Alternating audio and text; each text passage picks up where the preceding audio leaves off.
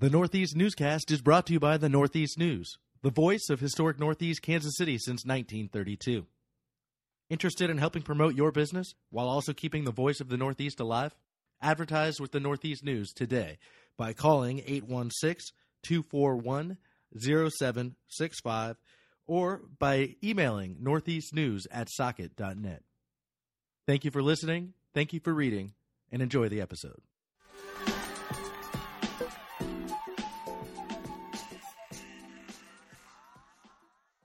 Welcome back to the latest edition of the Northeast Newscast. This is your host, as always, Paul Thompson, and I'm fresh off my interview with incoming Kansas City Police Department Chief of Police, Rick Smith. Now, technically, Smith is still the major of the Central Patrol Division, though he'll be officially sworn in as chief on Tuesday, August 15th. Smith has been positively swamped during the transition, but he was gracious enough to sit down for the benefit of the Northeast Newscast audience and talk about some of the issues that are facing the community. Topics of conversation include how Smith is handling the transition, what he plans to do with the department's community interaction officers, his thoughts on some of the consultant recommendations that were made from a recent police staffing study, how he's going to handle social media and the chief's blog once he takes over the top post, what he plans to do with the Kansas City No Violence Alliance collaboration, and how he hopes to make the program more effective, and his grand plans to install a social services coordinator at every patrol division. As always, our guest this week is far better at explaining this stuff than me. So without further ado, let's leave it to incoming Chief of Police, Rick Smith. All right, Paul Thompson here. Once again, actually second-time guest here on the Northeast Newscast. Soon to be new Kansas City Police Department Chief of Police, Rick Smith. Thank you so much for joining us today. Thanks for having me, Paul. Hey, and you're not actually the first two-time guest. You're the second one. We had Anna Marie Tatera with the Kansas City Museum on for a second time last episode, so I hope you're not too upset about that. Not at all. The museum's a big deal, and I look forward to that being the renovation and being unveiled. I think it's going to be beautiful. All right, well, cool. And we're still glad to have you as the second two-time guest, which I think is still quite an honor for us, and maybe a little less so for you, but I do appreciate you doing it nevertheless. Let's just get right to it then. You'll be sworn in next Tuesday, right? August 15th? Tuesday morning at 9:30. I'm sure you're excited about that, as a lot of the people in our area are, that you were the one who was chosen for this gig. But I wanted to ask you, when the dust settles, when you get behind the big desk, what do you expect to do? How quickly do you expect to get running on this thing? Well, I think the first thing I have to do, Paul, is make sure that the message that I went through the process filters down to the department. You know, the three things that I really have emphasized: set employees up for success, work for the reduction of crime and neighborhood issues, and become more efficient and effective through partnerships. I want that message to get through the organization and let people know those are my focus points. That's what I want to work towards. When you talk about partnerships, what is it? Have you targeted individual organizations, or are you just kind of thinking broadly at this point? No, I think there's certain things, and we can dive right into it. Look at Gina English. That's right. A partnership. Right. That bringing a social service advocate into law enforcement is a partnership. Now, by bringing that one person in, think of the resources she brings with her. Right. That is what making that so much more efficient, because it's now one call for an officer to Gina, who has a web of resources that the officer never knew existed, and we can capitalize on that through one person. So that's a very important partnership here at Center Zone. So things like that can make our department more efficient at solving problems and much more effective. That's what I mean by those partnerships. Right. And there's other opportunities. I'm not just saying it's just in social service work. It may be through media. It may be through other avenues. But to build those partnerships to make sure the police department is operating at its potential and doing everything it can to make this city as safe as possible. Right. And for those who don't know, I know we've reported on this at length and talked about it a lot, but Gina English, Social Services Coordinator here at Central Patrol Division. It was a pilot program initially. Sounds like she will be staying on for the long haul. I think one of the things you brought up, it said to me either in person one-on-one, or you might have even said it at the Chief of Police Finalist Forum, that you believe there should be a Gina English at every patrol division. Is that something that you still hold to? Yes, I do. The partnership here at Center Zone has paid many dividends, and we want to repeat that through the city.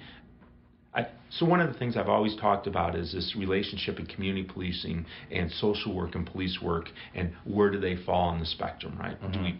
teach police officers to be more social workers, or do we teach other things? Do we take them away from policing time? How do you work that? One of the things I'm looking at is we have a social service advocate or coordinator who's a professional at it. That's what they do every day. Let the professional take some of that the social work aspect of law enforcement and run with it. Right. And it's been much more effective. So again, through partnerships, that's how we're going to make this place work better. Excellent. Now, and you think, I know it's kind of hard to predict on things like this, and you don't want to throw out a hard and fast timeline, but how quickly would you like to see that position expanded throughout the department? Tomorrow. But the idea is, obviously there's funding, there's, how are we going to structure this? Do we have long-term funding? Is it going to go year to year? Right. How do we hire someone if it's going to be year to year? That's hard to manage for a lot of people. So there's a lot of details that need to be worked out yet. And when we unveil it, we want it to be correct. So, and I wish there was something to unveil other than the idea right now. That's all we have. But we're working to identifying sources, maybe finding, again, another effective partnership that will help fund that aspect to keep it at the station. So as we move through this, the goal is to get the social service coordinator at each station. How soon we get there, I don't know. All right. Hopefully sooner rather than later. And I guess it stands to reason that you probably have it as much of a mandate now as you ever will, right? Right when you come into office is probably when you'll have as much leverage as possible on something like that, I would think. So. I'm going to try. Well, we'll see, right? Yes. Excellent. Well, you talk about the community and reaching out and what GINA can do. Another element of that, obviously, is on the officer side with community interaction officers. And I've heard a little bit of scuttlebutt of late about what's going to happen with those. And so I wanted to hear it straight from the horse's mouth. What is your plan for the CIOs? And I guess maybe we could break a little bit of news. I don't know how many people know about this, but I understand, based on our conversation before, that Jason Cooley will be brought in to kind of serve as some sort of advisory role as it relates to the CIOs. Yeah. So let's start with the CIOs. We went through a period we didn't have CIOs, and we have CIOs again. And one of the things at this station, anyway, is our CIO is handling over 100 emails a day of concerned citizen stuff. To me, that's a capacity issue. That means we have people that want to interact with the police department, but we almost have too much work for the CIO here at Center Zone. You might be able to answer an email, but you can't go out there and meet them in person. Right. We can't engage to the level we want. So again, like a coordinator, almost like a GINA English, Andy's job is, Andy Hamill, who's the CIO, is to look at these and then farm those requests out to certain officers or certain supervisors to make sure they're getting handled. Or someone like GINA. Defer it, or city service. Should it go to 311? Should it go to illegal dumping? There's places we go to make ourselves more efficient and to make them more efficient. The idea is, if we have a capacity issue and we have the community that wants to, in my mind, to build greater trust with that community, we staff that, right? We make sure that people are not, that their email is being heard, that their request is being addressed, that they're getting back to and getting feedback. I don't know that's occurring all the time just because of the capacity issue. So I want to make sure that we are really building trust with the community, and I think one of the best ways to do that is through the CIO. Right. And so as it relates specifically to Officer Cooley, why was it that you tabbed him to kind of come in and work underneath you to sort of coordinate that program or to coordinate that network of community interaction officers? Well, in my opinion, Jason Cooley is one of the best community interaction officers I've ever worked with, and his relationships with the community are top notch. He gets the idea of using initiatives, community initiatives, and the police department as a whole to try and solve problems and work towards a safer city. I would like him to mentor some of the CIOs to make sure as new ones come in, they get some of the idea of how Jason Cooley approaches the job. And then there's other initiatives that, of course, come through the chief's office that other groups want to get involved with. And I'd like to have a central coordinator. Rather than farming that out to east, to center, to different places, I would like a central repository so that we keep track of what's going on and the initiatives we're involved in. Oh, well, that makes a lot of sense, actually. Thank you. Cool. I think so. And he'll be, on day one, will he be there with you, or how does that kind of rollout happen? I'm going to let him help with Shoal Creek, get a new officer in place, not to leave them stranded. So, Right. they also have someone who can work with their community. So, it'd be fairly quick. Right. He's already started on some projects. Okay. There'll be a little bit of a transition period before it's 100%. Oh, interesting. Actually, maybe we can jump on that, because this idea of the transition, how has it been for you? How hectic is the transition to be the next chief, and how's the transition going as well for you to replace? I guess you'll be highly involved in selecting a new major for this patrol division as well. The new major's been selected. Oh, who's that? Major Steve Young will be coming to Center Zone. Excellent. So that part's been done.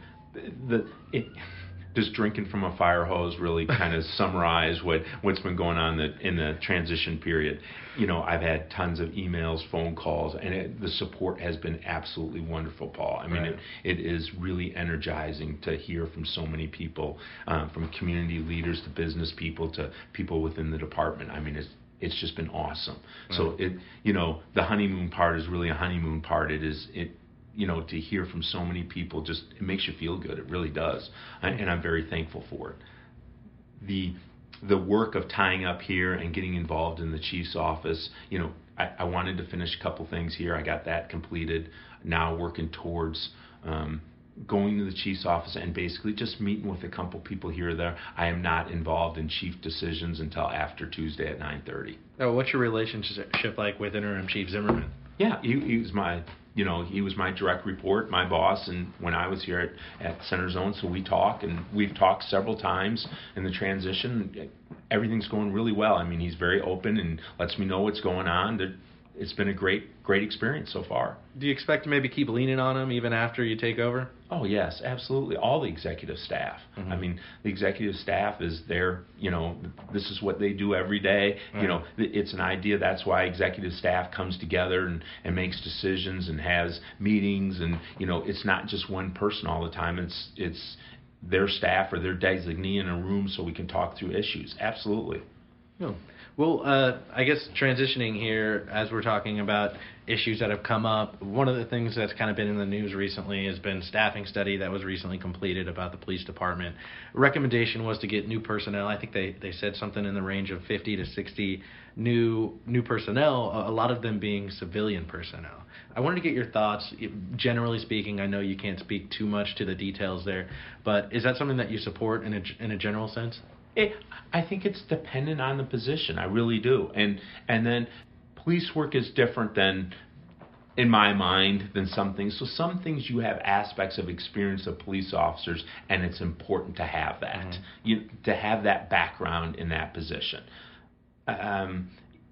People always look at the money position. Well, sometimes having someone with the background of why the overtime's being spent or why this... that's helpful, right? Someone who's hired from the outside, who's a civilian, may not get all the reasons why, hey, Center Zone's spending this money, this event's going on, there's something in the Northeast, East Zone wants to be part of it. When you have someone who's been on the department for years and gets some of that, that's some... Now, not to say you couldn't get a civilian employee in there and say, hey, I totally understand, or I have a background in law enforcement, I get how this goes. So yes, I think everything should be open for discussion, but I think it has to be reviewed on position by position. I just don't think you can say carte blanche, yes, I agree, I want to make these all civilian positions. Well, and I mean, one example, I guess, would be that social services coordinator would more than likely be a civilian position, I would imagine. Yes. Yeah. Yep. Unless you just found a perfect candidate who was already carrying a badge and gun. No, it needs to be civilian. And here, back to the Gina discussion, but part of her success is when she shows up at a house, she's not wearing a police uniform. Right. It's not the same. I think there's a lot of police officers across the country who've been through social work courses and have some sort of social background in their degree. I don't think that's the point. The point is trying to remove the tension or the uneasiness on whose ever part and putting a third party in there to try and solve the problems. Yeah, no, actually, good point. And I've seen that with my own eyes, how people kind of brighten up when Gina goes and tries to talk to them about issues. It's just not the same way that somebody would interact with a police officer in uniform, and that's pretty undeniable. So that's a good point there. Well, as it relates to that staffing study. The other thing that came up that I thought was somewhat interesting was the recommendation to move from 2-man cars to 1-man cars, and what that means is to have 1 officer per vehicle instead of having 2 officers per vehicle working with a partner, as is typically the case now. Just again, generally speaking, I know that you can't dive too hard into the details on this stuff, but is that something that you would support? I mean, what would you be concerned about as it relates to moving to only 1 person in a vehicle? Well, one of the things, the staffing study, and I believe it was in this section, I've only read through it one time and I really haven't made notes, but I believe one of the things they said they had not taken into consideration the fleet. Mm-hmm. So obviously that's a consideration. Do we have the cars to meet that task? And I don't know if we do or we don't, but obviously that would have to be evaluated first. I think there's a lot of pros to having 1-person crews, and it's not like now we don't have 1-person crews. We absolutely have 1-person crews, and we have some that are 2-person crews. And sometimes that has to do with staffing. Sometimes it has to do with cars, and this person's working this project, and it's easier to have someone with them. There's different reasons for it. One of the things, when Captain Middleton was killed in Kansas City, Kansas, all the officers wanted to be 2-person crews. Well, it's hard to deny when someone gets ambushed in a police car that there isn't some concern for safety for everybody involved. So I don't know that you just say mandate 100% of the time it's got to be this way. There should be some flexibility in there, I think. Well, depending on the areas where they're at, depending on the high crime or low crime, or well, that, and like I said, maybe they're working a project together, maybe they're working a neighborhood issue, and they need 2 of them there. I mean, it doesn't just have to be a threat of crime. It may be, hey, I need to have 2 officers to help with this project. Well, it doesn't seem to me, if they're going to the same place to do the same thing, that we're just burning gas in 2 cars to do the exact same thing. That doesn't make sense either.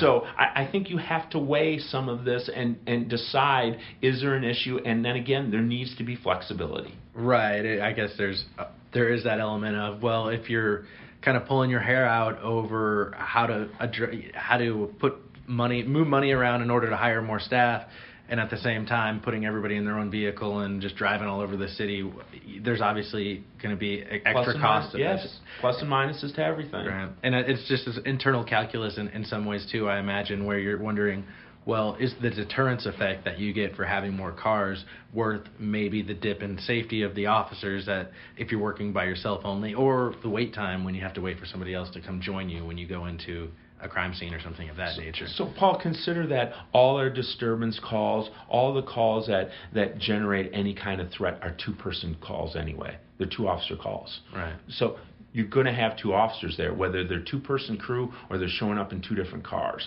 There's going to be 2 officers there. So, all I'm saying is we look through that. We might look at the percentage of those calls versus 1-person calls, which are very few in today's when we dispatch. Right. So are we really getting a bang for the buck? Are we really getting the presence known if we staff another car and it's all 1 person? I don't know. I think some of that has to do with, hey, does this city feel safer, one way or another? Is there public perception that really makes a difference? I don't know. Right. But I go back to there's got to be some flexibility. Right. It's so often it's not just black and white. There's always shades of gray on this stuff. So that's well said. On a lighter note, I wanted to ask you about social media. It's omnipresent everywhere these days, ubiquitous. What are your plans for the Chiefs blog, first and foremost? I like the Chiefs blog. I think that will continue. How do you expect to use it? How often do you expect to use it? Is it kind of too early to say on that? It is. Remember the drinking from the fire hose part? Right. So, yes, I mean, it's on the radar. I mean, obviously, the police department's job is to connect with the community, and sometimes I think they want to know who the chief is or what the chief thinks. Right. And the blog is a great way of getting that out, right? Here's what I think about 1-person cars. Right. Here's what I think about having a social service coordinator. Right. I mean, all the things we discussed today can make a great blog topic. Sure. And I think that's a great way to get it out to the people who aren't interested in knowing what's going on in the police department. So, yes, I expect to use the blog. And it's a way you can also kind of give a little bit of your personality out there while kind of curating talking points and things of that nature. So I thought, that was one of the strengths of Chief Porte was of using that as a way to kind of get that message out to the community and let people know how he's feeling when a big incident happens or some political issue even is on the minds of people in Kansas City. So. Yep. You think you'll use it more or less, or are you still just figuring that out? Drinking from the fire hose whenever you can? Yeah, I mean, the Twitter thing, that's a different aspect. Right. I don't know much. I'm not on social media myself. I'm not a big social media guy. Mm-hmm. Now, I understand in the world we live in today, that's a big deal to a lot of people. Right. I would like to find a happy medium with that. I want communications to basically be positive and to generate, discussion about good things the police department is doing, and not so much that it always has to be good, but it's always looking for the what good can come of it, right? Right. I don't like it when social media turns to it's negative, right? Right. So quick, someone can sit at a keyboard and just bash or throw something up there, and it does, in my mind, it doesn't help anything. Right. That's what I want to stay away from. So it doesn't necessarily have to be glowing and filled with praise, but right. It needs to be constructive. Right, exactly. I think that dialogue is always good. I don't want to create a forum that's just a complaint forum. Right, yeah, or people use it as like the police version of 311, yes. where they just point out an issue here, an issue there, something that, well, these people weren't here fast enough, my wait time was too long. That stuff where it just becomes a sounding board. But so does that mean we can expect to see an @ChiefSmith Twitter handle popping up in the near future here? It will be taken under advisement, and I will talk to the experts and see what happens. Okay, so that's something that maybe could be outsourced to communication staff or something of that nature. If it's going to have my handle, I'm going to do it. Okay. But that's what the discussion needs to be about. How much time? Well, do I have time to do it? Is this something? If something big happens and I don't put one out, then I'm the bad guy in the world. Right. Do you understand? Right. This job is already very demanding. Sure. Now, how much more do I want to pack on top of that? Exactly. So I have to weigh that. Well, it's just like anybody with a Twitter profile. If you have notoriety, then you look and they have the mentions where you can see where people will put your handle in there and then say whatever they want afterwards. You can go crazy, I think, if you read that stuff too much. So yeah. I think there is a downside to it if you get too caught up in it. But I think it's an effective way to reach people who. There's this whole generation of people who grew up with this, and that's all they know. So I agree. And you want to connect with those. I mean, right. We're all in the city. I mean, yeah. We have all from one end of the spectrum to the other. We're all in the city, so you want to try and reach what you can. I agree. Okay. All right. Cool. Well, let's move along now. One of the things where I think you have pretty strong opinions about and a lot of experience with is the Kansas City No Violence Alliance. Now, you've intimated before, publicly and privately, in our conversations, that I think generally speaking, you're a fan of focused deterrence. You've said that publicly, but there's still some things you'd like to tweak with that program. If you had a magic wand and some things that maybe need to be just adjusted with how they operate. One of the things you brought up during the Chief of Police Forum was this 90-day wait or a hold time before enforcement. Can you maybe describe for people who don't know exactly what that means, what that 90-day, why it was originally put in place, and what that really entails? Well, what it really entails is, so if we're enforcing on a group now, so usually group enforcement takes 90 days. Mm-hmm. So if we're doing one now, we're looking at the next group. So the crime that's occurring now, the data is being collected.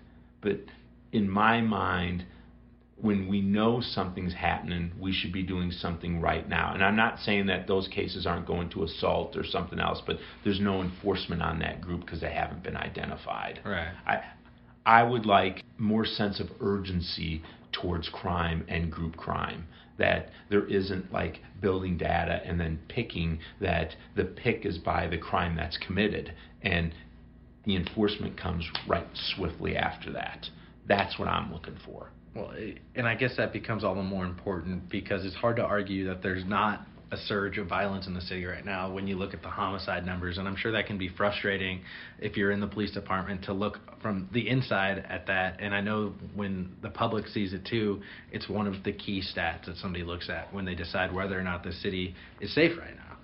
So is it frustrating to you when you see that there's that 90-day wait? It's not. Is that unfair? It's not frustrating. I mean, if someone has a case on, it's not like our other units aren't working the cases. Sure. It's not like things are off the radar. Right. I'm just saying that group doesn't get the focus of a certain aspect of NOVA enforcement, or that aspect is what I'm talking about. It's not frustrating. I just think we're capable, and we have to have a sense of urgency when dealing with group crime.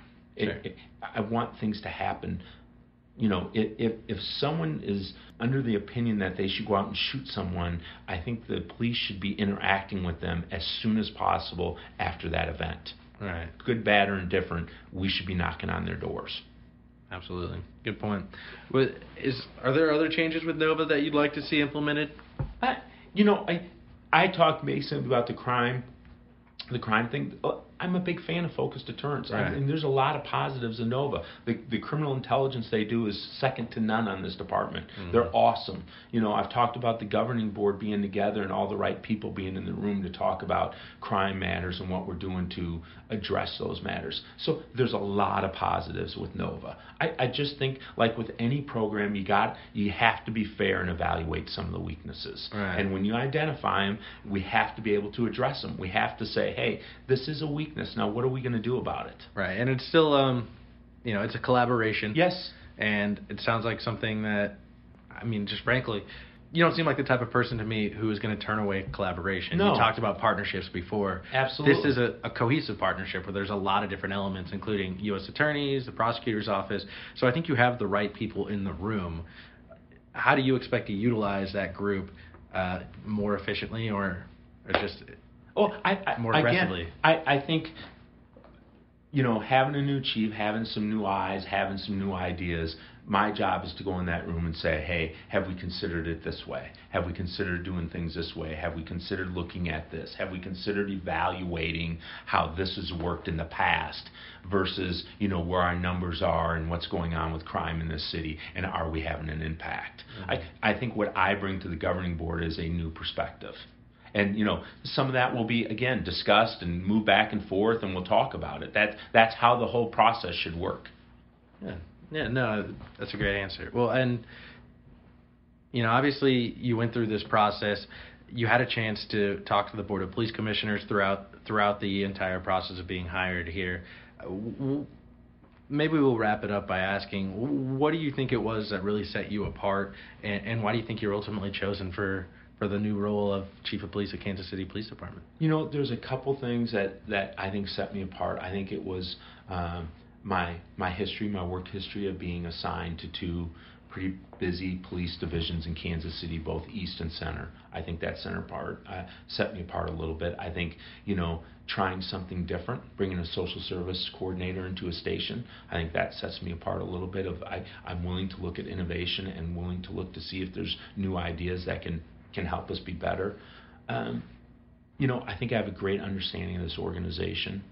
So I knew some of the strengths and weaknesses and some of the things that I think could be tweaked internally. Again, when looking, it's just not NOVA that has to be looked at. There's some things internally, strengths and weaknesses, what can we do better, that need to be looked at. So I think it was a combination of things. I think I had an idea. I presented an idea of where I wanted to go. I presented 3 points to a plan. I think I was pretty definite in the direction I wanted to head, and I laid that out and articulated it pretty well. So I think the combination of that helped me get to where I am.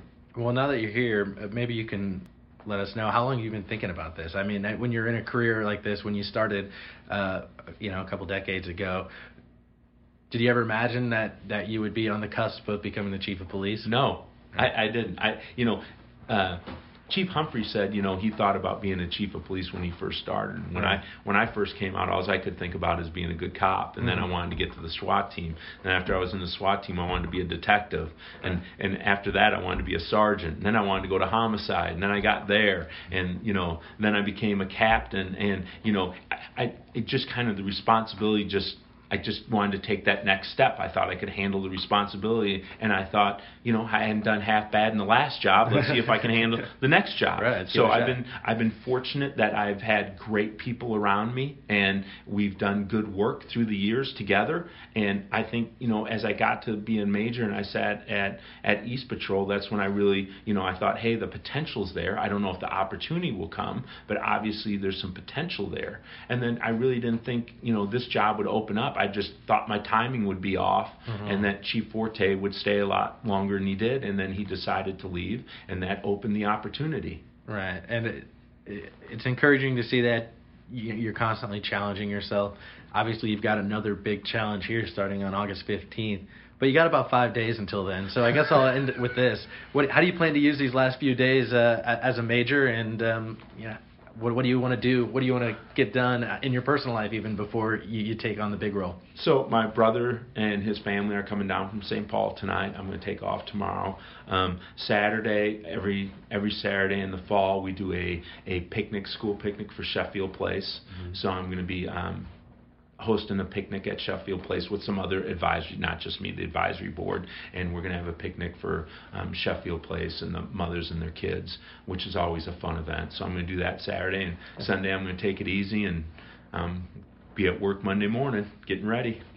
Excellent. Well, hey, I appreciate you taking the time. I know you're incredibly busy. It was an honor to be able to sit down with you and to get some FaceTime here with this soon-to-be new Chief of Police at Kansas City. I appreciate it. Thank you, Paul. It's always good to see you. Excellent. Thanks.